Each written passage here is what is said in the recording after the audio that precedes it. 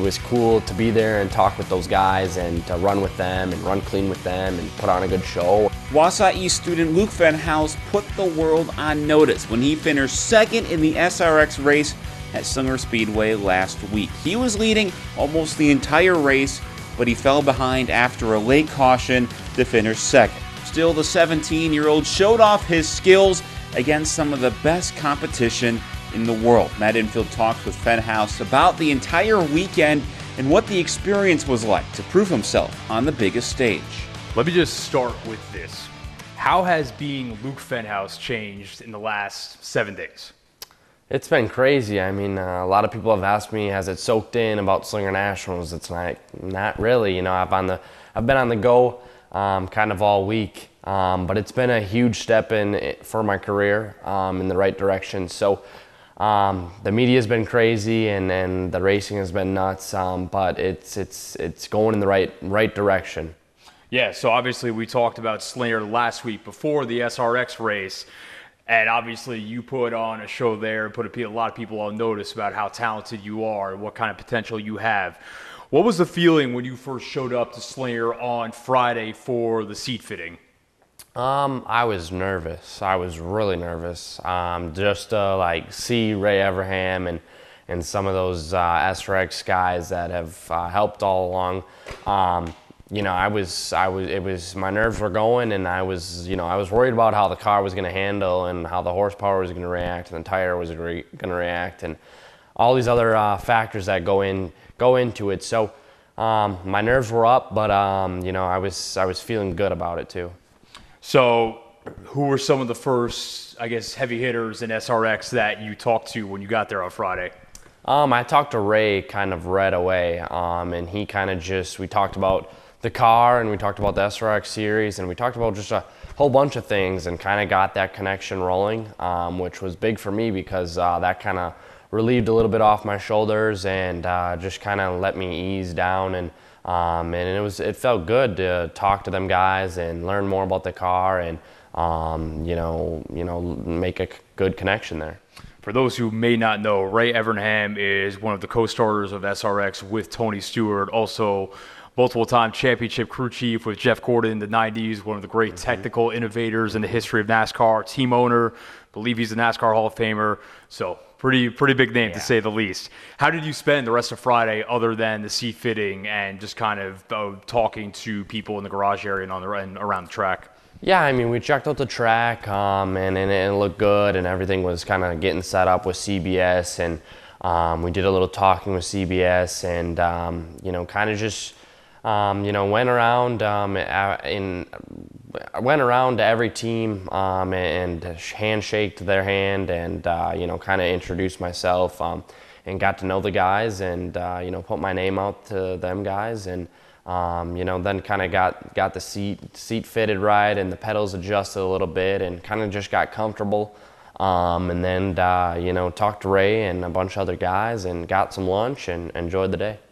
I mean this in all seriousness. Do you remember, I saw a picture of you talking with Alan Bestwick, who is the play-by-play guy for SRX. Do you remember races that Alan Bestwick called for NASCAR either on ESPN or NBC? Probably not NBC, actually. It would probably only be ESPN maybe, right? Yeah, I mean, like a few. I remember him, you know. Obviously, I know him, and he's been around forever. So I remember him a little bit, but that was cool to talk to him and kind of tell him my story too. Yeah, he's one of the best for sure. You were lightning quick in practice on Saturday. So first, was the adjustment to the SRX cars, was it quick or did it take a little bit of time to get that comfort level to where you could set those fast times? I would say probably 10 laps, so I would think fairly quick. It was kind of just weird. I was still looking for the same feel in the car, just the adjustment to the power and the seat and you know, the tire and all those different factors were kind of a little different to me, but I adapted quick and that was the big part for me is I was so nervous about that, but once I kind of got it and got into a rhythm, it kind of just fell to me. How would you describe the difference in the feel and the power of an SRX car compared to a super late model? Yeah, I mean they're different. It was hard to save the right rear on it during the race. And the tires are so rock hard. It's hard to get them to turn and to feel good like I feel like in the super late model. So it was different, but me and Tony Erie, my crew chief, really kind of got a good connection going and did the right adjustments and played a good race. So given the times you were setting in practice on Saturday, which like I said, were very, very fast, and you had won there on Tuesday, what was your confidence level going into the race? Yeah, I mean, once I kind of to get my rhythm and started to feel the car out and talk to those guys, it kind of just eased down and made me more comfortable, which helped me in just a mental phase. So, once I kind of make the right adjustments with Tony, things kind of started to fall into place and my confidence boosted up. And I kind of just took it easy, the first heat. But once Andretti started to go and bump around, I thought, here, it's go time now. So that's when I kind of started to get really comfortable and work my way up. Now, speaking of kind of beating and banging, you said Marco kind of raised the ante there. I know when we talked last week, you said that you wanted to race these guys respectfully and cleanly, which I think by and large, everyone would say you did. Early in the first heat, mixed it up a little bit with Haley Deegan, a little door slam, gave Ernie Francis Jr. the bumper coming off the corner. Was that just short track racing? Was there any intent behind that, or was that accidental, or what? Kind of accidental. I mean, Haley really accidental. I didn't try to get into her at all. That was just kind of hard racing, and that horsepower kind of got away from me. But Andretti, he races hard and took it 3 wide and, kind of was hitting me. And I thought, all right, and, it's kind of, you kind of got to get going now. So that's when my kind of racing, mind, started to get into it and run harder and more aggressive. And Ernie Francis Jr. was good too. I mean, he was aggressive too. So bumping him a little bit, it was just kind of, we had a little extra roll throughout the center, and it was just a little close racing. So yep, nothing wrong with that. Third in the first heat, third in the second heat. I know the broadcast said you finished fourth, but I thought you finished third. I think third, yeah. Yeah, it was a photo finish right to the line, which set you up to start on the front row for the main lap, for the main event, 150 laps. You started second, but let's be honest, the real show was the majority of that was a battle for the lead between you and Tony Stewart. How incredible was that? It was crazy. I mean, the biggest event and race of my life and the biggest moment of my life. So Tony is an awesome dude to talk to off the racetrack and to race with him. He raced me clean. And we put on a show, and that was the main part, was to really run them hard but clean too. So I'm glad everyone enjoyed it. I sure did. I loved it. It was exhausting to say the least. He ran me hard, but clean. So it was a fun race and a big moment for my racing career. Yeah, it was a lot of fun to watch. Obviously, 12-second laps where you're in the corner the majority of the time, so you can't physically pinch yourself. Did you at any point in that battle have kind of a mental pinch me moment? A little bit. It's hard to keep your mind rolling and focused at the same time. So you kind of just have to be on top of your game the whole race and really stay focused and try to have your mind in the right place at the right time, and that's kind of what we did, and we tried to save as much tires as we could and go from there. You had the race in the bag seemingly until a caution comes out as you are about to take the white flag. What was your reaction when you saw that yellow? I don't know. I wasn't mad. I knew it was going to be a good photo finish. I wasn't worried because I knew we had a good car in the long run, but the short run is what kind of killed me. And I thought we would have had it just because I was coming to the white flag, and then they wrecked off of 4 coming to the white flag. So it was hard to me to swallow that because it would have been my biggest win of my racing career for sure. But to say the least, it was a fun race. You could say it. The result's not going to change now. Did Marco jump the restart? I think so a little bit, but he just did what he had to do to win the race. That's from every racing aspect. That's what you got to do to win the race. So, maybe jumped it a little bit. I spun my tires a little bit. So no hate, no foul there for sure. But he was just a bit better on the top than I was on the bottom at that time in the race. So he hats off to him. Did you maybe learn something from that moment, just being as young as you are and as experienced as he is, about kind of the gamesmanship, I guess, of racing, where I guess he kind of pushed the limit and he puts the onus on the officials to call him for jumping the start there, I guess? Yeah, I mean, I think, it's hard to say, but I think, he ran a really well race and did what he had to, do to win the race. So, I probably should have took the top, if I had to redo it, so I could roll throughout the center and the corner better. And he could. That's where he was just better than us. And if I had to redo it, I would pick the top and try to redo it. Actually, I was interested in that because you had, as a leader, you had the choice, right? Yeah. Restart before with 12 to go, you took the top, and then on the last one, you took the bottom. So what was the thought process there? The top, I was worried Andretti would, kind of shove us up on the last restart, so I didn't take the top, and I said, if anything, I could shove them up a little bit. Right. And that's kind of what my plan was going into it. I wasn't gonna, move them or hit them or anything. I was just gonna try to pass them clean. But he was he was the better car, and he, rolled throughout the center better, and, hats off to him.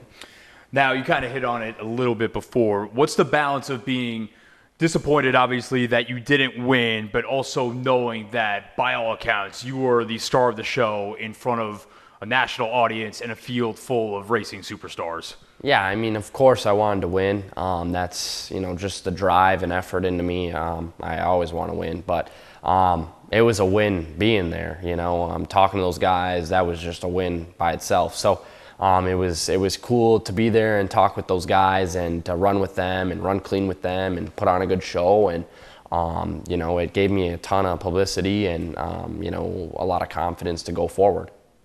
What were some of the conversations you had post-race like? Yeah, I mean, I talked a lot with Ray and Tony, and Tony was a huge help. He just told me to stay humble and keep going and keep working hard. And even he said, I'm the most composed 17-year-old he's ever talked to. So it's been cool to talk to those guys, and like I said, put on a show for everyone. And I'm looking forward to the next step in my career. Yeah, you kind of took a little bit of the quote that I was about to read to you, but I've got the full thing right here. Tony Stewart, three-time NASCAR Cup champion, one of the best racers in North American motorsports history, said, quote, "Within 5 minutes, you really like the kid. He's the most composed 17-year-old kid I've ever seen. There are kids in the Truck Series and Xfinity Series that don't have the composure that this guy's got. I hope someone will give this guy a shot, even if it's a one-race deal. Give him a shot and something to give him a crack at it and see if he can make a name." And he also said that spending time with you was the highlight of his day. What runs through your mind when you hear Tony Stewart say that about you? It's kind of like happy emotional. It's cool just to be in that position and talk to him, and I appreciate everything he has done for the sport in motorsports because he's an awesome dude, he really is, and he's got his own Xfinity team, and Stewart-Haas Racing has really done well and is still doing well to this day. So like he said, I hope we get that one race deal just to see what we can do and see if we can run good and some good equipment, and hopefully it takes us to the next step. Have you had any conversations with anyone yet about any potential maybe ARCA Truck Series deals in the last couple of days? We haven't. Obviously with the Alan Kulwicki Driver Development Program, we're trying to really focus on that and win that. We're spending a lot of time into that. And being in that program, you can't have anything NASCAR-wise. So, if something would plan out to happen, it'd have to be either next year or late this year, and hopefully we can get a race in this year. We'll see kind of that season ends right on the border of the quickie season. So we'll see if the right opportunity comes. I can't say no to it for sure. That would just be the highlight of my career. But for right now, I'm going to try and win that Quickie Cup. I imagine you have to feel, humbly, you have to feel pretty good about your chances of winning that now, even though there's a long way to go. Yeah, I mean, there's a long way to go for sure. We just got to keep winning races. Obviously, this was a big step in the right direction. And community service-wise, we've been doing a lot for that. So we just got to stay on board with everything and keep doing well on the racetrack and performing well. And, hopefully our chances are good enough at the end of the year. In your own words, how would you best describe the last 7 days of your life? Unforgettable. This will be a time that I will always remember, just because it's, it could potentially build my racing career to be where it's going to go. And this has been the biggest step in the right direction for my career. So unforgettable, and just. It's hard, it's hard to describe it because words can't describe it. It's been so crazy and cool, and, there's just so many different words that you can put together, that for this week that, is that looks into the future. And I've been super excited and humbled to be there to where I'm at, and, hopefully it takes off in the right direction. Ray Evernham, you saw the picture, it's on your Twitter page. Ray Evernham is wearing your shirt. I know. What do you think of that? Oh my gosh, I don't know. It's hard to think about, I'm trying to, always be the best in the race car, and even in social media, I'm trying to be the best. So, it's cool to think about Ray's. Ray has been talking to us and wearing my apparel. It's just crazy to think about how far we've came in my career, and where I'm at and where I started. It's cool to talk to those guys and enjoy the moment with those guys. But I'm super thankful we got to talk with them, and for Ray for putting us in an SRX car. You said you wanted to soak the whole experience in. Do you think you did? A little, yes and no. It's been hard to soak in the Slinger Nationals just because I was, the media was right after, the day after, and then we were busy setting up the SRX stuff, and then went fitted 2 days later, and just hopped in that. So it's been busy with the SRX. I think I'm more soaked in the SRX race than Slinger Nationals. But I've been loving this whole week. You've got a points battle in the ARCA Midwest Series that you had to put on pause. You had to miss a race for the SRX event on Saturday night, which I'm sure was an easy trade-off, but has that now become the immediate focus, just getting back in that points battle? Yeah, I mean, it got rained out, so I lucked out. So it all worked out perfectly. Yeah. But we got a points battle at Slinger for weekly guys, and then the points battle in Midwest Tour. So, it's going to be a busy schedule for sure.